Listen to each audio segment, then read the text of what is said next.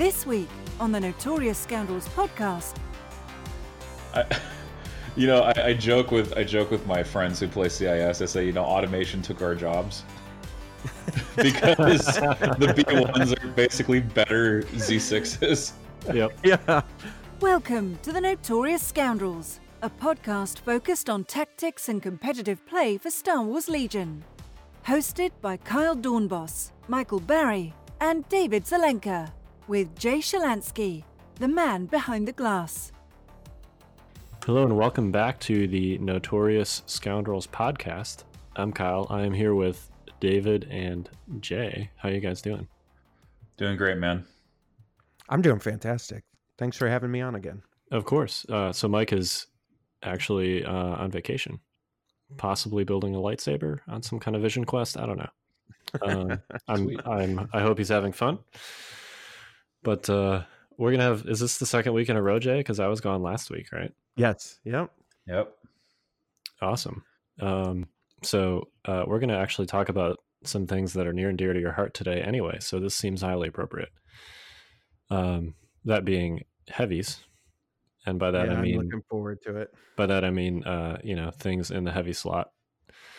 That still sounds so bad. What are you trying to say, Kyle? No, what are you trying to say? Yeah, that Jay, he's a think chaser. of like WWE, WWF, like heavyweight, worldwide heavyweight championship, whenever I use that term.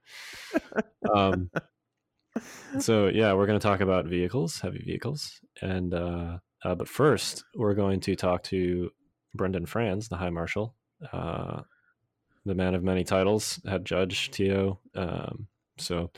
Let's launch right into that first. Welcome to In the News. And we're back with the illustrious Brendon Franz. So you're not like the High Marshal anymore. What do we call you these days?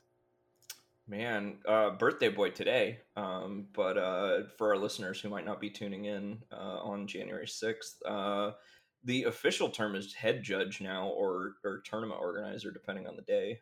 Sometimes both, but forever. Quarterly podcast host. Quarterly podcast host. Yeah. Yeah. No, it's fun. We are still doing Critical X. We have broken up about as many times as we have episodes, I think, but we're still going strong. Almost at a 1-year anniversary, actually. So you guys are like an 80s rock band? Yeah, something like that. We got our one-hit wonders every couple of years, and then we'll live off the revenue from that for a little while. So you first of all, happy birthday. Yeah, thank you. Do you have a T-shirt yet that says "I have spoken"? No, but I want one really bad. That is like the ultimate judge meme right there. I will make it legal was great, but Mandalorian is just the meme center of the universe right now. And I don't even know how to handle a Friday without like my baby Yoda. It's bad. I got my withdrawals, man. I binged it again over Christmas. Yeah, I've watched that opening scene of episode 8 with the Scout Troopers and IG-11 like 6 times. So as a veteran NCO of the United States Air Force, I will tell you that is exactly what active duty is like. Cannot confirm or deny punching babies in a bag, but like everything else that's active duty. Just sitting around. Oh, the commander just like called everybody in for a random drug screening on a Sunday. Yeah, no, I'm out on leave. Sorry, can't go. Like, just for real, like random garbage. That's active duty life right there. Including the horribly inaccurate pistols, which I think we need to adjust the double black dice. On those. Oh my gosh, yeah. The Scout Troopers were not shown in good light in that one. But, so let's get on topic here. What? I'm not used to that.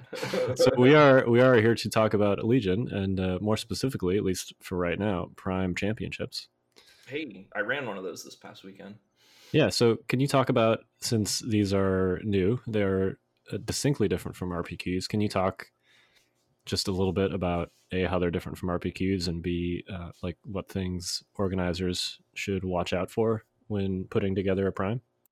Yeah, definitely. In the last year, and I think this is where we're still in that transition phase, people are kind of getting used to the new terms.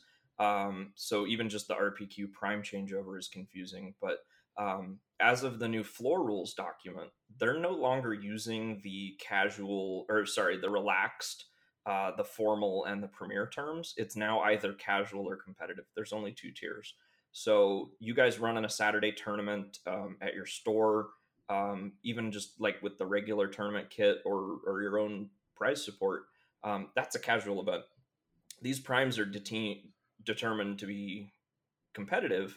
And in that box, which I gave FFG some feedback. I wish that document would come out sooner to TOs so that they could start reading it and preparing it. I think that would have helped me. It is very, very clear in there how you're supposed to run it. It even has a minimum number of players listed. There's no what if you don't get enough listed, which I think is a great question for the FFG team to answer. Maybe if we can get a response from them. But it says, follow the advanced structure in the tournament regulations. So in the Legion tournament regulations, which are in all the documents on the Legion page, one of the last pages is, if you have this many players, run this many rounds, and because it's an advanced structure, run a cut, and it tells you how to have a cut. And in every case that we're going to deal with a prime, it's going to be a cut for a top two. I think you have to have 94 players or something like that to have a cut for a top four. But so for ours, we had 19 players. We ran 3 rounds, and we had a cut for the top two afterwards. And that was again based on scoring, and then after that, strength of schedule and extended strength of schedule. We actually had one undefeated player who was 3-0, who didn't make the cut because of strength of schedule and ESOS. And I know you guys have some opinions on that sort of a situation yourselves. So, it was definitely it was a situation, to be sure. Yeah, it's we of course, as you said, have our own opinions about tie breaks. I actually as far as tie breaks go, I personally prefer strength of schedule over other things like MOV. I do think it's disappointing that FFG had a chance to kind of reorganize the prime structure in a way that potentially eliminated tie breaks entirely, and instead they still have a situation where you're mandated to do an SOS cut, which is a little unfortunate. I know 2-day primes are not feasible for all stores, but our store is doing our store is actually doing a 2-day tournament to make sure that they're not cutting anyone undefeated. I like it. The struggle there and direct impact, I could tell you my store prime would have had is I would have lost a player from San Diego, and I would have lost a player from Albuquerque, New Mexico, who ended up being the guy who won it. So I know of at least 2 people who wouldn't have made it because of that, and who knows other schedules too, wives and lives and other business. But you're right, like Legion, it's not X-Wing where we can crank out 6 to 8 rounds in a day. That's just never going to happen. We're looking at the Adepticon schedule, right? It's 4 rounds in a day, and it's a 14-hour day, which I'm really hoping I can shrink by moving people quickly. But so that's definitely, the round structure is a priority. The other one that's really clear in there is that I know for a number of RPQs, either the tournament organizer or one of the judges was a player. And I know that several different events did that, and that was okay because that was the type of tier that a Rally Point qualifier was. But with this being a competitive event, it very plainly says in bold text, leaders are not allowed to be participants in this. So if you're out there and you've got somebody you were planning on having kind of back you up on the rules, you can't do that. You can't have a judge in the game. And the danger of that. And I think it's a good question, right? Like, well, what if I do it anyway, right? And so yeah, it's not illegal if you don't get caught, but it kind of invalidates the integrity of the event. When you're not following the instructions that the company's given us. What is your Well, opinion? Sorry, Jay. Before we leave this, what is your opinion on a judge substituting in for a player who dropped if that drop makes the situation uneven? Because I've seen that happen multiple times. In a casual tournament, I'll do it any day of the week. Right. If we have somebody who comes in and I have 9 players, I will totally grab my army and I will play. And then that way we don't have a bye.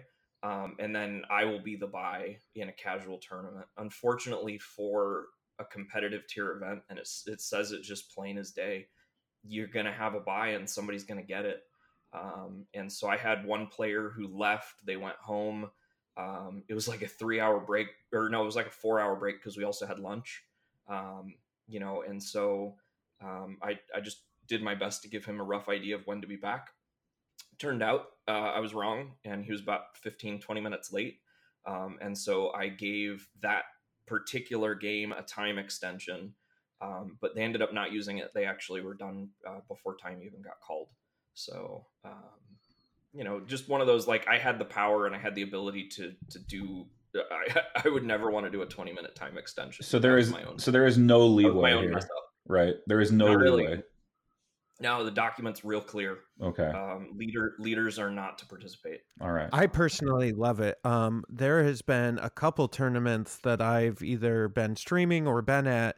None of yours, Brendon, but where the judge played in the tournament, and I hated it. I hated every second of it because a couple of reasons. One, I need you to be focused on me. Like, if I'm playing and I need your help, like, I need you to be snappy with coming over and answering my judge question, number one. And number two, I don't see how maybe in your scenario it's different because he's just filling in, but in the ones I've seen, they're like registered to play the event while they're judging. Like, how can you be fair in that instance, especially in your own games? Who's the backup there? Who, you know what I mean? And then, I have to play the judge. Like, I don't like it at all. I don't, on any level. I think judges are judges and players are players, and that's how it should be. And that's how it is in Magic and everything. You know what I mean? That's how it is in all the other games too. Like, that's how it should be. And I feel like this will be a little more painless once stores develop their Legion scenes a little bit more fully. I know, like, one of the reasons that this is presently an issue is that a lot of stores don't have like staff that really know Legion. So the tournaments are essentially like player run tournaments, which means I actually heard a similar one where, like, the store, short of like putting the pairings up, had no other knowledge of the game, and the players like had to have a collective tribal leadership run their event or whatever. And I don't remember if that was a prime or just a regular tournament, but I was just like, wow, that's, I mean, good on them for making do with whatever they had, but it just blows my mind, to know that an event could be run that way. Yeah. And I think it's, especially if you have a community where it's like the first, invite tournament of the year, you probably have most local players don't themselves have invites. So if you're a local player and you want to help run the tournament because the store is not capable of doing it themselves, you have to essentially say, like, I'm gonna remove myself.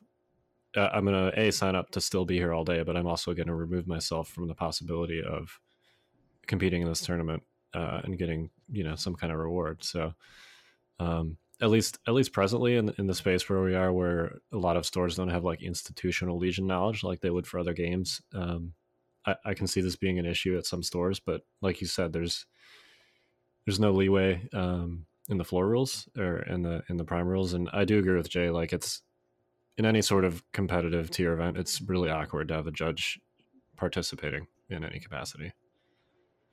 Yeah. And I even, it seems silly, but I was actually talking with FFG earlier today and just confirming. I was like, how hard of a line in the sand is this? And they said it's an absolute line in the sand. It's not to happen. And so they are serious. They were serious enough to put it in the document, and they want it. That's how they want it to be run. You know. Yep, it definitely makes sense from an event integrity perspective. It just creates, potentially some logistical challenges. So I think the ask there is because I know, especially where I am, our communities are a little bit smaller, and our local store doesn't take Legion as seriously as they probably should, and we don't get primes at our local store. We have to travel like an hour and a half away. But what I guess the question here is, so they're making these bylaws for these stores, and so I think a lot of like smaller stores aren't going to have the capability to make this happen. So then does the ask come to the community for volunteers to say, hey, I know I wanted to be part of this prime, but we need a judge that can sit here and judge this for the store? And then how do we reward those people for doing that instead of playing, right? Yeah. Well, so I I won't get into all the details, but there are judge promos in that kit. You don't get everything. You don't get the trophy. You don't get the coin or anything like that, and you don't get the command tokens and stuff. But as far as the cards go, there's usually a set that's set aside for the person running the event, and so that's they're not completely going, hey, thanks for running this, but we're not going to give you anything. They put promos in there for you. So and it specifically tells you in the inventory, like, this is what is set aside for you. So there is an advantage to giving your Saturday to help other people have a good time, and that's nice. All right, so I think the second thing we want to talk about related to primes is there was a prime this past weekend where I'm sure some people have seen this already, but the result was essentially decided by a coin flip. Yep. So you've already sort of done some research on this and even gotten something back from FFG. Do you want to talk about that a little bit? And Sure. and when you do that, Brendon, can we give a little context to the situation just so for people who don't know absolutely. what happened? Thank you. Absolutely. So this situation, I'm very familiar with it, and this is one of those situations where if you miss any of the details, you're going to look at it and you're going to be like, "This is absolutely inappropriate. This is collusion, and this is a problem." And so I think the story here of what happened is most important. So again, there was a cut for top two. So the top two players have they've been decided based on the number of rounds, and then these two players have to play for first place. So at this point, rank 3 through the end of the list is completely locked in. Everybody has been given their prizes, and it's all been distributed. There's no adjustment here. And so one of the things that you guys might, I didn't elaborate either there, is in the Prime kit, it very clearly spells it out. If the number one winner already has a invite to World Championships, it is to be given to the next person in line. That is spelled out in text in that document. So in this case, one of the two players had an invite to Worlds already, and the other player did not. So we knew 100% which player was taking home the World's invite. And then after that, looking at the prize support, it was a difference of, I think the store had chipped in $100 gift card for first place, and I think an $85 gift card for second place. So $15 store credit is the difference there.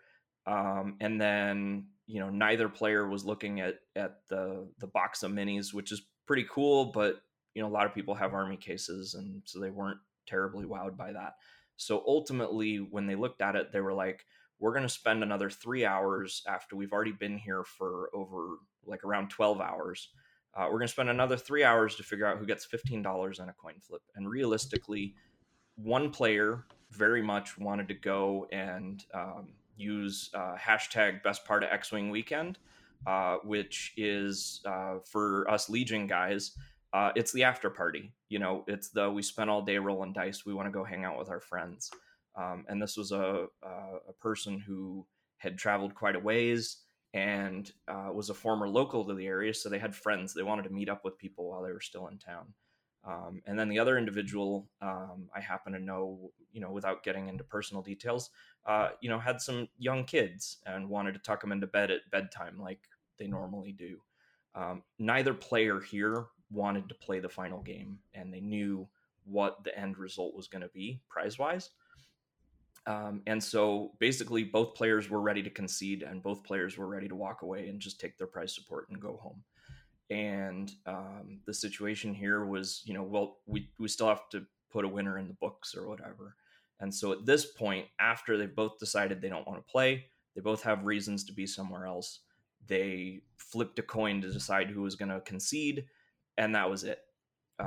And so where people get real hot is that the floor rules document very much says that arbitrarily resolving a game is considered collusion and is a disqualification. And so there's definitely a party out there of people who feel that this was inappropriate and that adjudication should happen.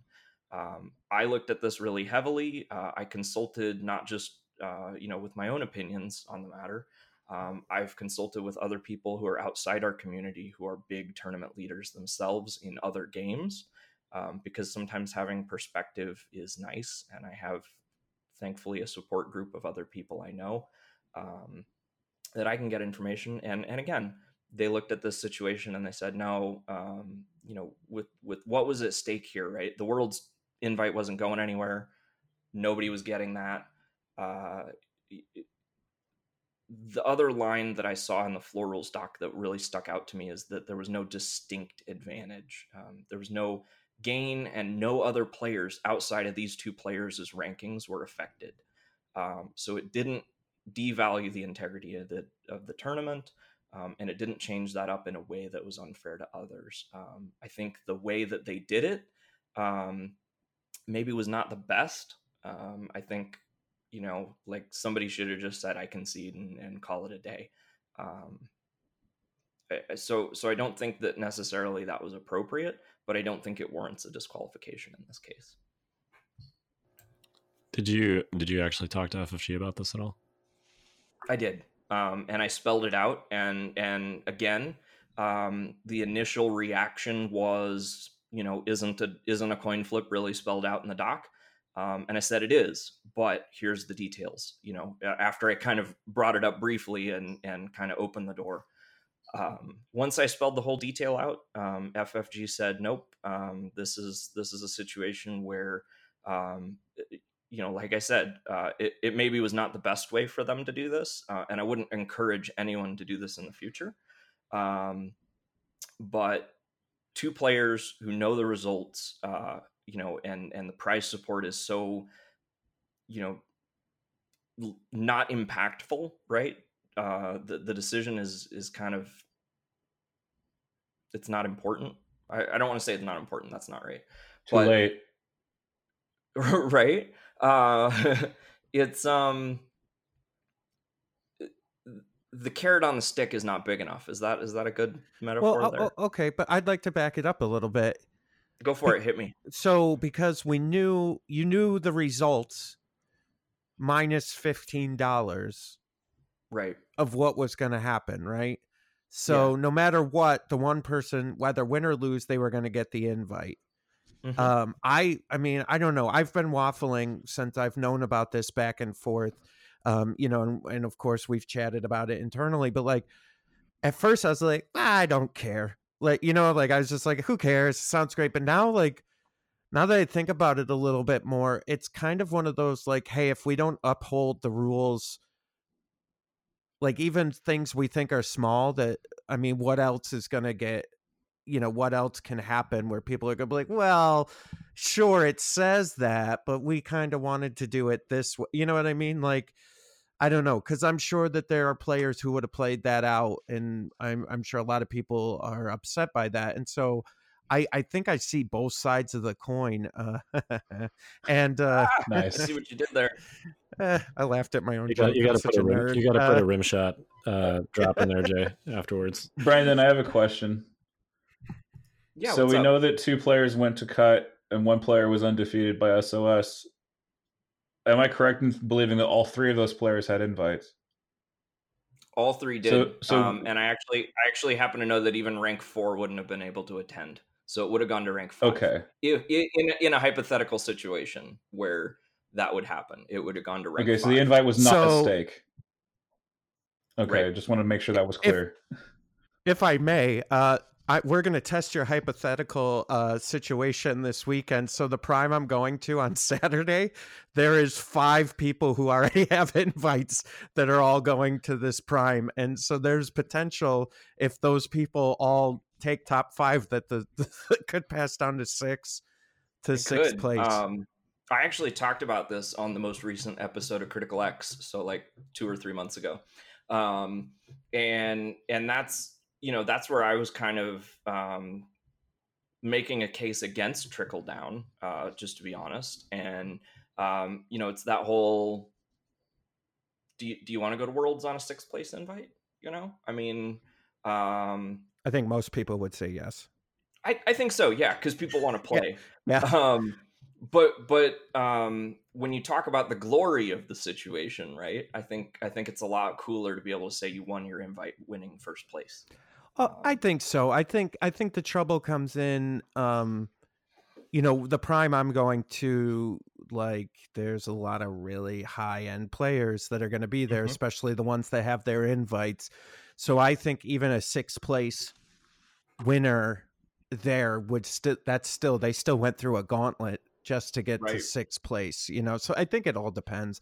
It's a very tricky situation. I think it's a weird combo between having like these local stores having this quote unquote power of an invite without kind of the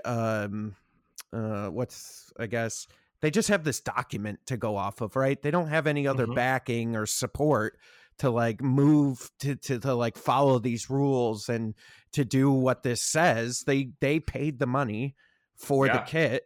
That's not a cheap kit, by the way. Right. Like, I won't tell you the number, but it's not a cheap kit. Right. And they're expecting to get a certain number of people to offset that cost, plus selling stuff. And then they got a bunch of these guys that are like arguing about, who got the 1st place or whatever in their store.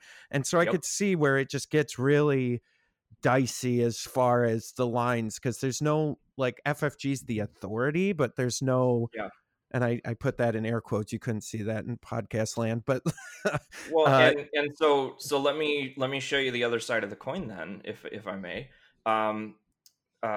David and Kyle, how would you feel if you won your Worlds invite in June and for the rest of the year you weren't able to compete in any competitive events for the rest of the year because you already have your invite? That would suck. I mean, it would suck a lot, right? Wouldn't it? I mean, I get why invites passing down is a thing. I have no issue with the invite passing down. It makes perfect sense. Yeah.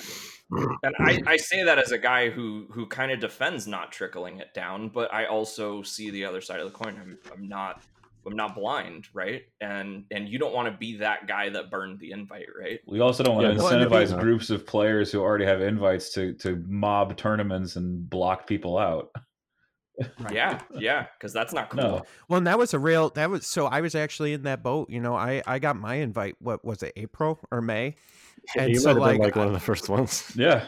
Yeah. And so like before I knew, that they didn't burn, like I was like, well, I can't go, I don't want to screw anybody, so I'm not going to go. I can't go to any more tournaments, you know what I mean? And then we found out obviously that I was wrong, but it was a weird place to be in because I was like, who do I play? Right. Right. Are you going to be a submariner and just hang out and try and get middle of the pack prizes? I got mine in June, which is funny that you mentioned the month of June. So that literally happened to me. So. Oh, there you go. Yeah. So and then you wouldn't have been able to go and compete at Gen Con and correct. That would have been horrible. Yeah. So it's a weird. I think, we sometimes, well, on my podcast anyways, we rag on FFG a little bit about the mistakes they make, but I just don't know that there's a ton of like silver bullets in this. I think it's just like they're making the best of what they can. Sure, there's a couple things, Kyle, like you mentioned earlier, that they could have done better as far as taking out SOS, but I think the structure of how they're doing things it is fine, and there's some tweaks that we can make here and there, but I don't know that it's necessarily wrong. Yeah, I mean, anytime you have a situation where you're talking about like an invitational tournament that happens once a year, and then invites to that tournament are at stake kind of throughout the year, like there's not really a good way to do that, and also continue to create incentives for players to participate in multiple tournaments. So I think this is probably the best we'll get, which is fine. As far as invites passing are concerned, I do want to go real quick back to the coin flipping thing, and just sort of play devil's advocate briefly.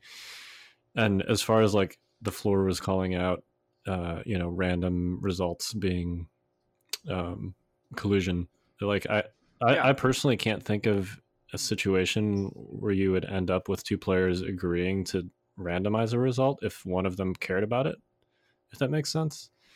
I guess I'm struggling to see like what situation that sentence or that wording is designed to address that does not involve both players not caring whether they end up, one or two.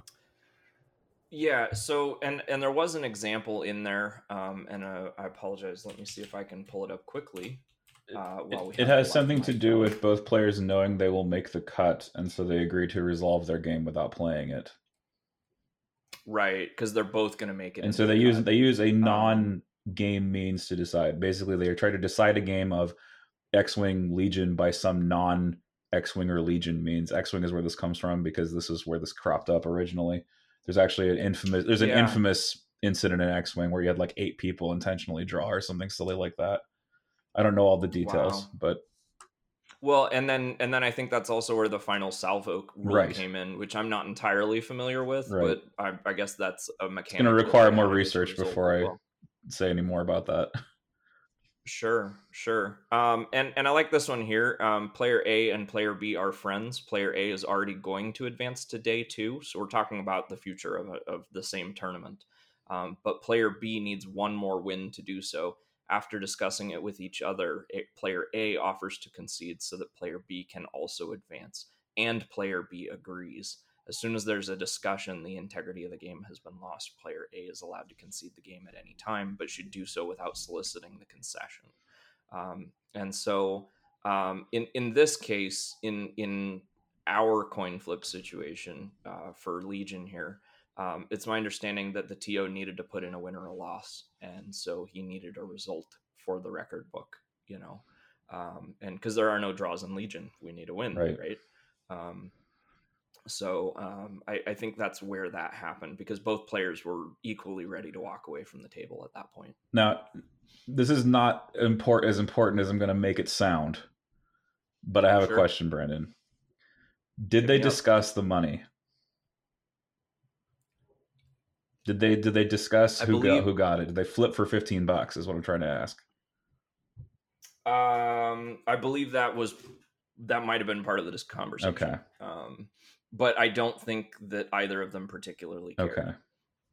Well, as a judge, we might care. Yeah. The game itself might care, because that could lead in future circumstances to a bribery sort of thing where it's like, let me concede to you and then I'll give you half my prize pool, because that's bribery. Right. In this case, the person who won the coin flip did win the. Right. I believe the winner took the winner prizes, I guess is what I'm saying. Both of them wanted to walk away though. So they truly didn't care. All right. Yeah. It was. And I think, again, I think it was done not the best. And I think that it shouldn't be done that way in the future. And I think it's a learning opportunity, but I don't feel like it's something to penalize at this point in the moment. if that makes sense. David, it's interesting. Like, that's a real interesting train of thought on that. And I'm starting to lean more towards the I don't like this side now with thinking about that, because I think that really jeopardizes the integrity of the future.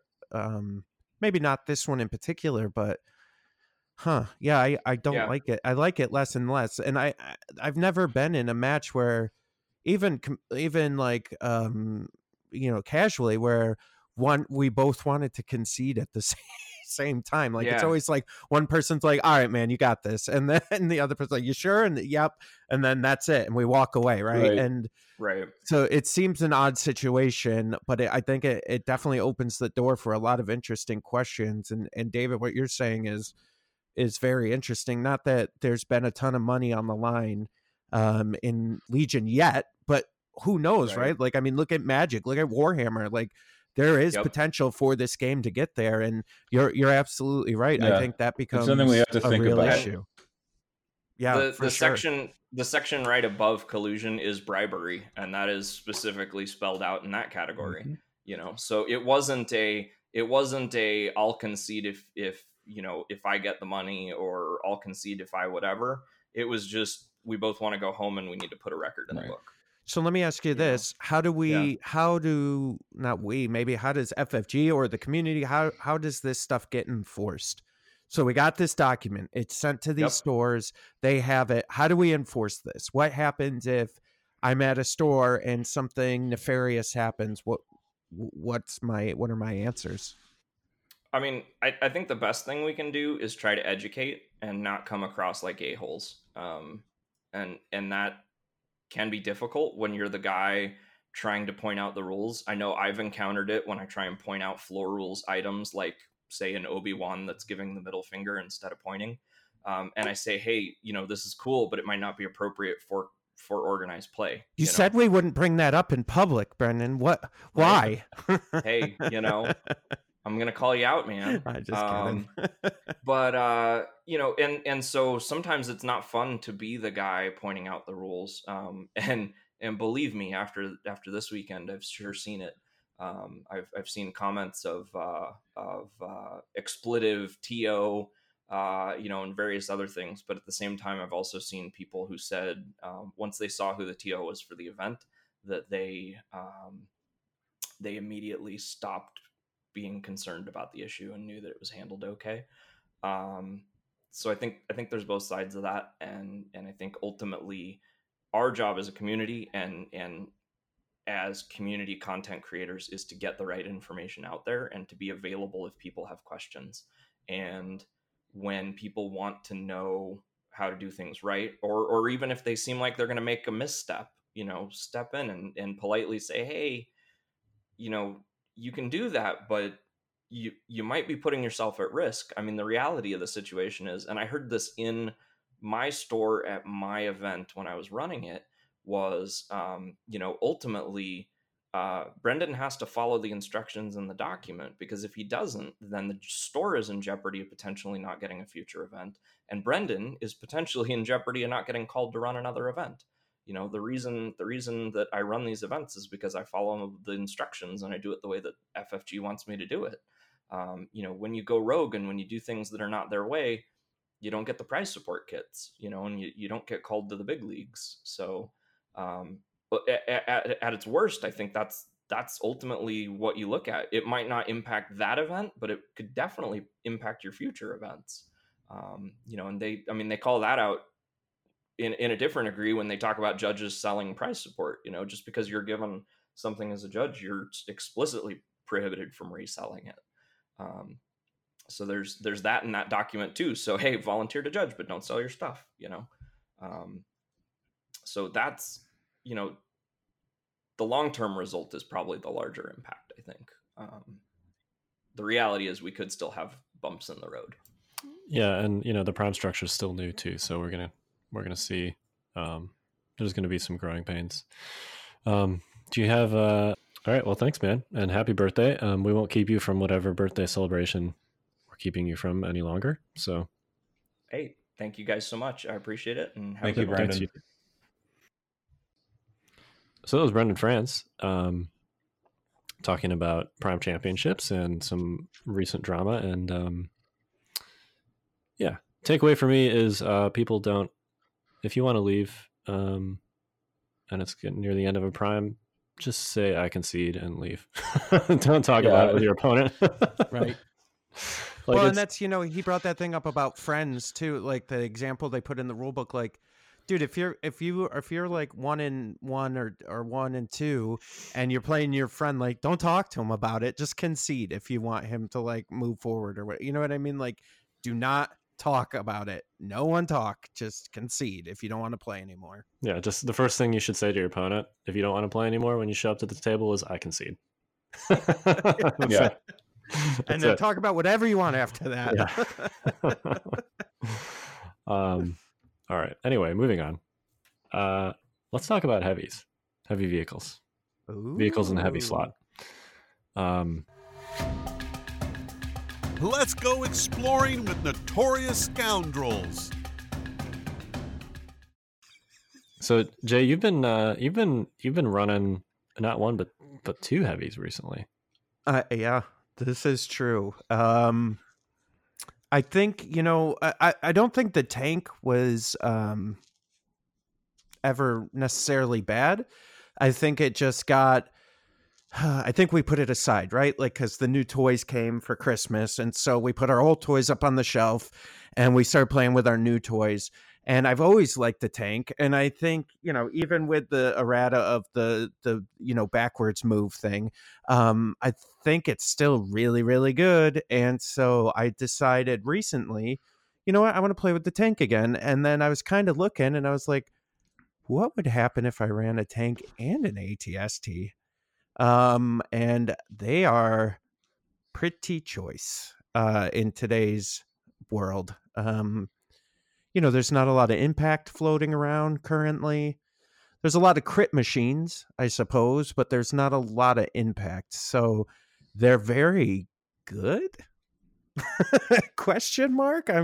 I think they're really good. I think they're versatile. I think you put them down on the table, your opponent is thinking about how they're going to face these behemoths, right? Because the ATST is 12 wounds and the tank is 8, and it's just like, how am I going to get through this? Well, and it's worth talking about too, that heavies and vehicles in general, at least armored vehicles, are at least defensively pretty decent against the two current big bads in the meta, that being short troopers and tauntauns. In the former case, they don't have explicit impact like the DLT does, so they're crit fishing, which is a little bit unreliable. They do have like because they have that critical 1 gun and 8 dice and usually a free aim token, they do have like a 90-something% chance to get at least 1 crit. So functionally, it's going to be the same as a DLT most of the time. But short troopers have those big meaty dice pools with all those black dice in them and those aim tokens, and often also a surge token. So even if you're getting like 1 to 2 crits shooting a heavy, you're probably still throwing away 4 to 5 hits that you could be using against another target. And you're exposing yourself, right? Like to make that shot, because the tank and the ATST with the right configurations have the same range, if not a little bit further range than some of your dice pools. So you're exposing yourself to get a shot off for maybe 2 hits, right? And with the tank, it's rolling red defense dice, so there's like a 50% chance for shields, and so like I'm maybe taking 1 after all that work, and you just put yourself in a bad position. Yeah, it's interesting, right? Like it's not like shores and or mortars can't kill vehicles. They're just not efficient targets for them. Right. And then tauntauns, obviously they have ram, which is free crits. But A, they have to get to melee to do that. And B, if they're in melee with your vehicles, they're not engaged, which means, of course, that you can still shoot them. Yep. So, they don't have that safety net that they would usually have when burying themselves in trooper units. So it's also a lot harder to maintain cover when you have a vehicle that you're trying to, snap into in melee. it's a lot tougher. Although sometimes you can use the enemy vehicle as cover if they've positioned it in such a manner that you can snuggle up to the side. But at the same time, it's very difficult to actually hide your second tauntaun out of sight because you have to be in base with this thing if it's legal to do so. Well, and with all the heavies too, their bases are bigger, and so I found that they're really good at plugging some of those alleyways that the tauntauns are running through, right, to try to get to your back line. And you're like, especially the tank, because its movement speed, even though it's one that oblong base, like it goes crazy further than you think it's going to. So like a speed, like a tank that takes 2 move actions can all of a sudden be like plugging an alleyway that, you know, you as a tauntaun player were prepared to run down, and now there's a tank in your way. Yeah, it's crazy base. Yeah, and you can even, I mean, you were talking about doing things like running over mines to block line of sight to them. Right. Yeah, and I mean, and like, okay, so I think like part of what's going on is as I'm playing with them, I'm trying to. I think before when I played with the vehicles, it was more like, oh, these guys shoot, you know, 8, 9 dice, and that's a huge dice pool, and it's generally, you know, the tank is one short of a triple rainbow, and then if you use the twin blaster with the ATST, you got the triple rainbow at range 3. And so, you know, it's interesting because I used to just think of them as these like firepower, but now like with the Tons and the way the Shores and Bosk and everybody are working, it's interesting to use them more to like block out stuff and block out objectives and just keep your opponent from getting to those objectives, you know, versus yes, you're trying to delete units, but you're also using them as these like, you know, as linebackers basically. And I know that's a word we've used in the past on both podcasts, but they're true like, you know, linebackers. Like, okay, I'm going to come in and I'm going to plug all the holes in the offensive line here so that the defense can't get through and sack my quarterback. They also have a pretty big influence on objectives that are, you know, a physical place on the board. So, for example, recover the supplies where you have that central box. You kind of just laugh and say, okay, fine, walk into me, I dare you. You know, I'm going to take my big gun, I'm going to aim into the center box, and if you try, you will die. Yeah. Yeah, it's really interesting. And then, you know, when you look at fleshing out the rest of the list, especially with the price reduction, the cost reduction on the ATST a few months ago, it's not as bad. Yeah, they're actually, you can actually take you're saying you can get to 10x, you do what the rebels do and you drop all the heavies. Yeah. Well, yeah, so you got to really think about it and figure out where your firepower is coming from, which is generally the ATST and the tank, and then try to fill in some spots here and there. And, you know, I talk on my podcast a lot about like trying to create an all-comers list. And when you're building a list, you're really thinking about, you know, can I face ATRTs? Can I face Toms? Can I face Luke? Can I face Sabine? Can I face Vader? Like whatever, you know, whatever's out there that I could potentially face, what are my options with this list? And, you know, I think heavies can kind of fill a lot of those, like check a lot of those boxes for each unit, you know, like sure, Luke moves up fast, and when he gets in melee with a heavy, he can do some damage, but really he's still got to get up there. The ATST can see over a lot of terrain, and can still, you know, sure, he'll be in heavy cover if Luke's running up, but, you know, you're still going to get some shots before he even gets up there. And you can block him or the Tons out from like coming in and hitting your core units with the ATST that's got a ton of health points. And, you know, I mean, Luke's got impact 2 and then Pierce 2. Yeah. You know, and so maybe right. And so maybe he's going to do 3, maybe 4 damage. You know what I mean? And 2 will definitely get through. But with an ATST that hasn't taken any or maybe very little damage, tying Luke up, maybe not as bad, because then you can kick him and then shoot something else, you know? So there's a lot of versatility there with the heavies. Right, and that long base and the large base in the case of the ST comes into play, and I'm going to give some good free advice that I'm going to regret. If you are playing a tank or an ATST and you see Luke Skywalker coming for you, back up. He actually can't get to you again without putting himself in mortal danger, because if he forces the charge, his ass is in the wind. He's dead. So just back up, and then you're safe, essentially. Yeah, I mean they can move faster than you can. Yeah, they can. Yeah, I would say, that in general, with all these like notched based units, Tauntauns, ATRTs, the heavies, reversing and backing up is really important to remember. Like that's something you can do as a player. Like, because I was playing Taunts, I don't know, a week or two ago, and I was like, oh, I could just back up. Like, Exactly. like it just dawned on me. I don't know, you know what I mean? And like I was like, oh, what am I gonna do here? How am I gonna get around to the I'm like, oh yeah, I could just go backwards. Yeah, the best is when you make like that, you make like a hard reverse and then you pivot 90 in the same direction before you move again, and you can basically just turn around 180 and go a different direction. Yeah, and like the tank has reposition, Right. So you're going to be able to move before or after that speed 1 movement. So it's you have a lot of versatility there. From a movement, you can go backwards, forwards. I'm really in love with them right now, and there you go, everybody. You can have that. This whole segment's like a love letter to heavy weapon, to heavy vehicles. Well, and it's that thing again where I think we're at a point in the game, and again, I think once the new stuff hits, whenever that's going to be, we're all going to be able to reassess lists again.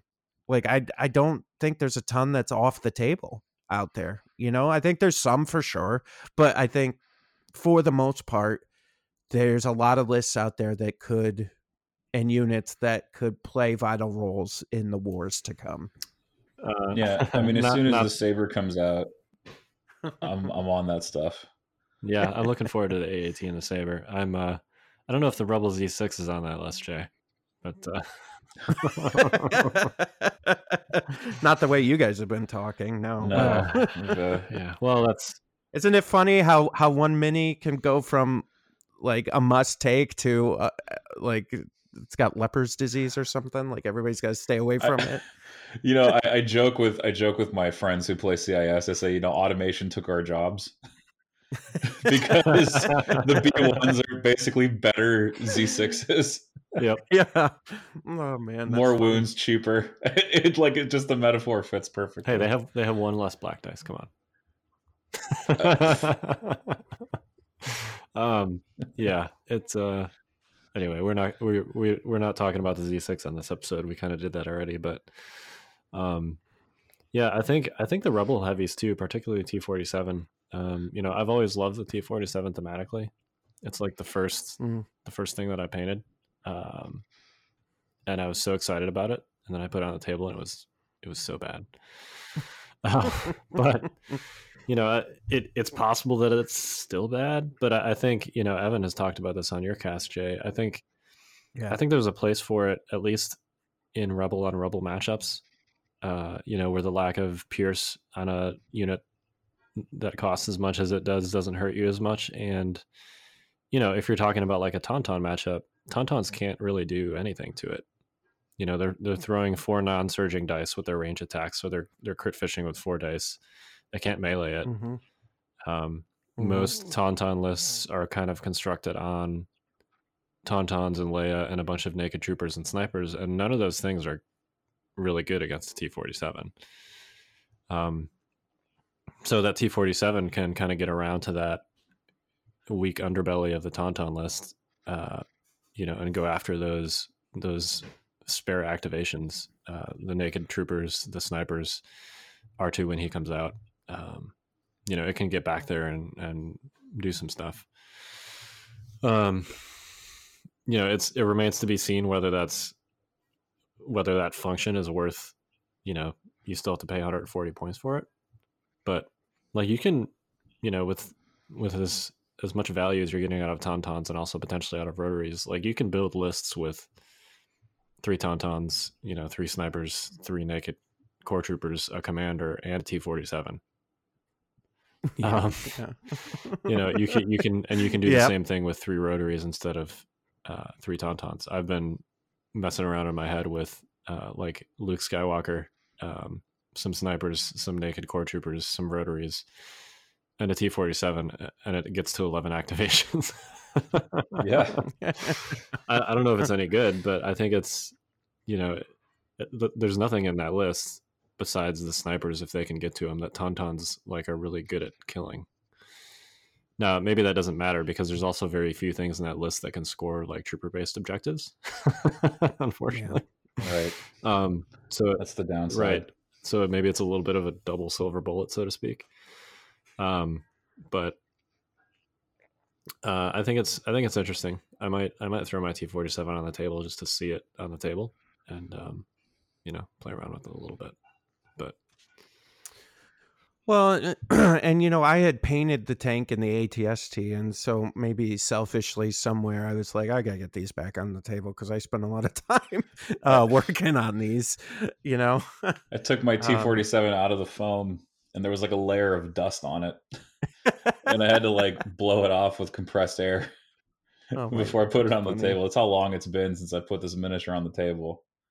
I mean, over a year actually, and I put it on and it was okay. I mean, I played against clones, which is not a great matchup for them because clones are have high damage resistance, and so T-47 cannons are they kind of get laughed off by clones with surges and things like that. But it was a fun unit. It was really cool because I just decided to hunt bark speeders the entire match, and so we had kind of a repulsor vehicle battle going on. But no, I mean maybe my dice were bad, but 3 red with no surge and 3 black with no surge, like 5 hits is not uncommon, but so is only 3, and 3 hits with heavy cover plus whatever dodges, especially against clones with their dodge sharing. It's like, man, this is doing no damage for the points I paid for it. So I guess it really depends. It's matchup dependent, right? As you were saying, Kyle, with the whole like you need to have the targets that actually will succumb to the damage and become vulnerable because of the T-47's maneuverability. Well, and I think we're in a unique place with the T-47 and the Imperial heavies, where the way the lists are coming out and how things are now, that before they were kind of like the centerpiece of your army, where like if you took a T-47 or an ATST, that's what you took, and you were kind of focused on keeping that alive and making sure that did all the heavy lifting for you. Where now I feel like we're in a place where they're more of just an additional tool in your tool set versus like the only hammer you own and you're hitting everything with a hammer, right? That's what tauntauns are. Yeah. Yeah. It's one giant hammer. Yep. Very large, anyway. Very cheap hammer. Yeah. And we'll see. I think that the ATST and the tank are probably in a better spot than the T-47. At least as far as like across different matchups are concerned. But I do think the T-47 has some use in specifically like against the current tauntaun style, where they just do 3 taunts and then a bunch of cheap squishy activations in your backfield. No, we can't leave this discussion without talking about the X-34 as well. What's that? Just kidding. I'm just kidding. I mean, it's the clown car. It's the land speeder with all those people hanging out of it. What did you call it, Kyle? A pickup truck? It's a technical. The technical, yeah. It's a pickup truck it's a space pickup truck with a gun on the back.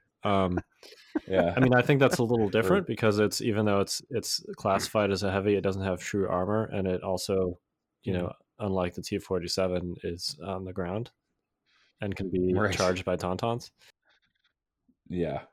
Very sad for it because it's, melee denies its cover, armor 2 doesn't do anything against 5 to 7 hits with ram, Right. doesn't do jack against that. So it's just going to get, for lack of a better word, clapped by the first tauntaun it runs into. Well, and even like Shores, the massive hit pools that Shores are putting out are not wasted against something that doesn't, that has a numeric armor value. Right. Also true. Like I've with Shores, I've killed a X-34 like full to dead in just 2 shots. Yikes. It was actually like a stress test for my Palp list to see if I could handle like an all rebel vehicles thing, and I just did Shores aim shoot with target for the first shot, and I did like 4 wounds on the first shot, and I just pulled the strings and finished it off immediately in 2 shots. And it's like, you're not going to be able to do that against an ATST, but you can definitely do that against an X-34. Right. And the worst part is to get the good dice pool, you start to pay Luke levels of points. Like the good build in my book is 155. So I mean, okay, maybe not Luke, Sabine. And so then it's like, why am I not running Sabine? Or why am I not running a naked airspeeder? Or an airspeeder with link targeting array for 145? Right. And I think the difference on the Imperial side is there's precious few things that have the versatility of those heavies, especially with Tons out and Shores out, that can handle everything the heavies can handle at that same price point. Where because we've talked about Luke or Sabine, they're kind of Swiss Army knives where they could serve different purposes, but like the land speeder, it's just got like 1 or 2 purposes. Where I think those ATST and the tank kind of have that Swiss Army knife in a different way, kind of feel where they can do 5-6 different things versus like 1 or 2 things. Right. Well, and as a competitive focused podcast, we're all about making those good purchases with our points. And so we have to like say, is this a quality purchase? And I think the answer in the current climate is no.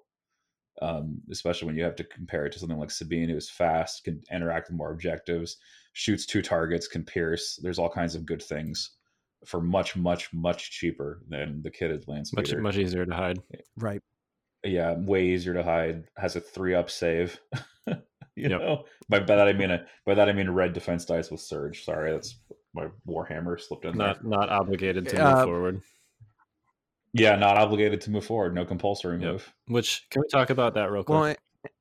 Because I have a soapbox about compulsory moves. Go on. Okay. I want to hear it. I feel like it's supposed to be an advantage, and it's not. I feel like compulsory moves are typically a disadvantage. Because they become an advantage when you get damaged. That's you true. Can only, so it's an extra action, right?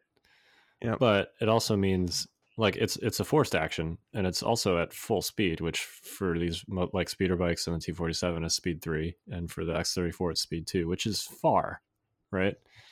Like it's legitimately difficult to keep them near your army. And one of the reasons that tauntauns are so good is because if you don't want to move them away from your army or advance with them or attack something, like you don't have to, right? Like they're super fast, but you're not obligated to use that speed at all. Like points trading is super important at the competitive level, and part of points trading is keeping units from getting exposed. And when you're forced to move a unit forward every turn, like it's much harder to keep that thing from getting exposed, I guess, is the TLDR, if you will. I just learned that acronym, by the way. Yeah, you're right. I now that I'm thinking about it, because it's, well, and Kyle, knowing your play style, right, it's a thing that's out of your control, so there's nothing you can do. It just has to happen, and you need to figure out how to deal with that, right? And where all this other stuff, like the heavies that we started the conversation with, if I don't want to move them, I don't move them.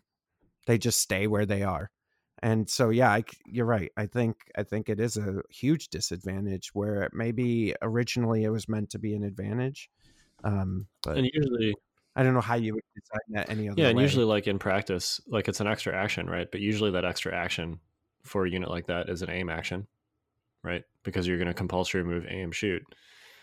And other vehicles can get that free aim action by paying 5 points for link targeting array. So, for like an ATST, you can pay 5 points for link targeting array and get all the benefits of having a compulsory move essentially without any of the downsides, right? Yeah. Because you can still move forward if you want. You still get your free aim token, which substitutes for your aim action, and then you can still attack. Like you can still do 3 things essentially with an ATST. You're just not obligated to. Yep. Or you could, with link targeting, right, actually just sit there, take an aim action, end up with 2 aim tokens, and then attack, which is not something that, I mean, obviously repulsor vehicles can also take link targeting array. But I guess my point is like, any vehicle can pay 5 points for an extra action. But that extra action is optional, essentially. Whereas they can do it without exposing themselves to additional damage. Right. Yeah. That's the primary concern, right? Is like when you say, because I think we started this conversation with saying I can hold it near my army. And like you say, like range control matters. And like the ATSD can just park itself and just aim shoot for the rest of the game. But the land speeder has to consider, okay, is my next compulsory move going to cause me to die? Yep. Essentially, yeah, because I've moved into a position where my entire opponent's army is shooting me now. And I think this goes for speeder bikes too, which, even though they got a significant cost reduction, I think are still not super competitive. No, well, you've got a bunch of tauntauns running around with max firepower pistols. Yeah, that's why they're not competitive. Well, and Shores too in an Empire mirror. Like, Shores are very capable of one-shotting full to dead a unit of speeder bikes if they catch them in the wrong spot. Yep. Yeah. So, and because of that, especially the coordinated fire Shores. Right. Yeah. Yeah. So yeah, it's I don't think it's a coincidence that all of the units with a compulsory move are, not super. At least maybe, I guess, with the possible exception now, the T-47, are not super competitive. Well, the trade-off is bad, right? They have to make a sacrifice in position, which is super critical, for ostensibly a boost in firepower, which doesn't wash. I mean, given what's out there. The times that it's better are when you either do 3 moves or move and then attack.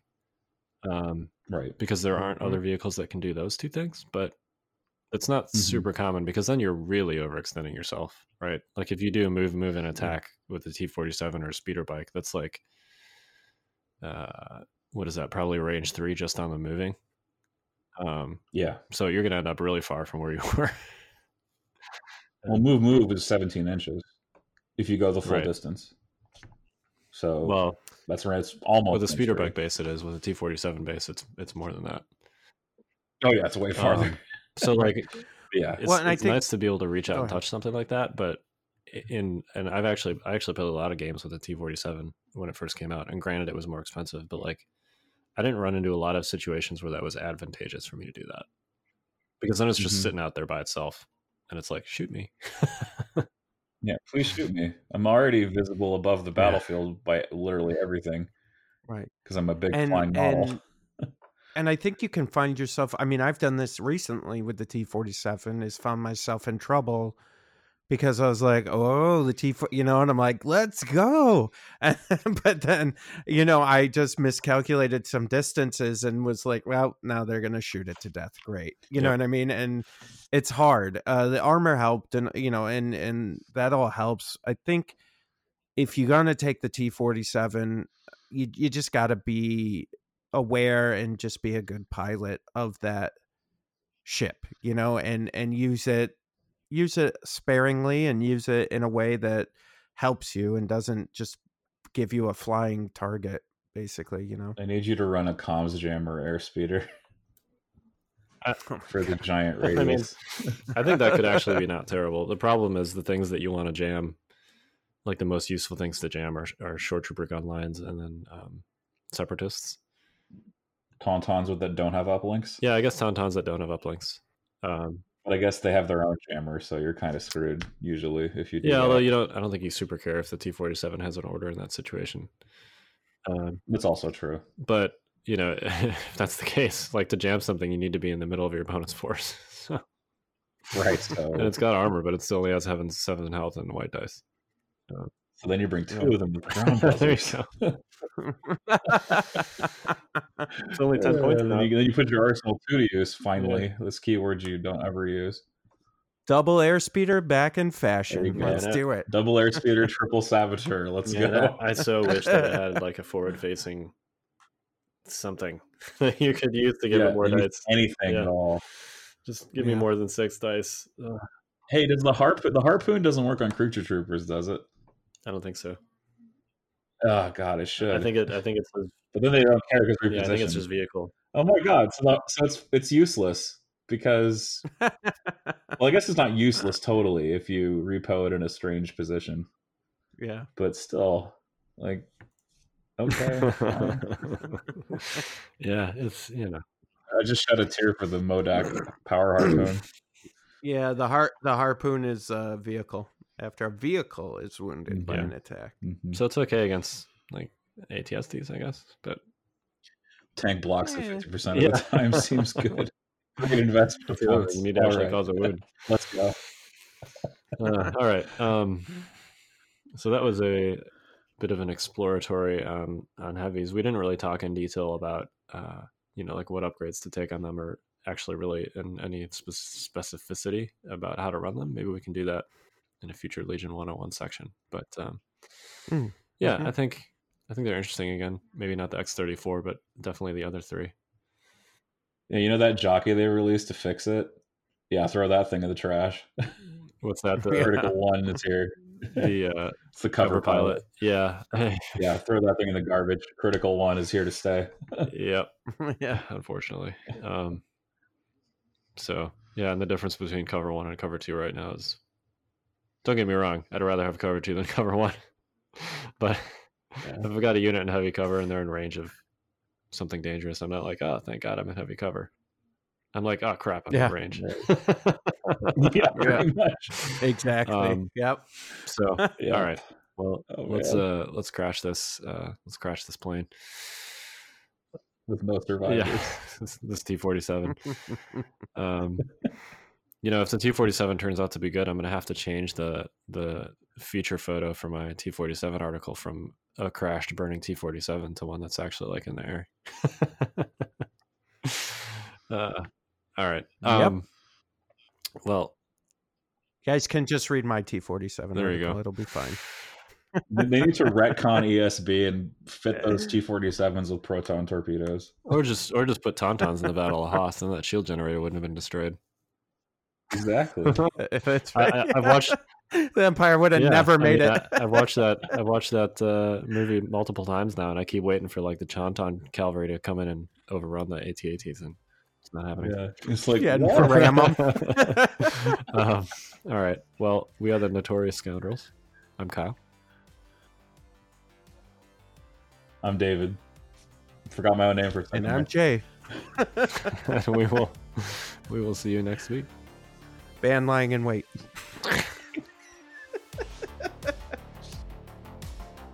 Join us next week for another episode of The Notorious Scoundrels.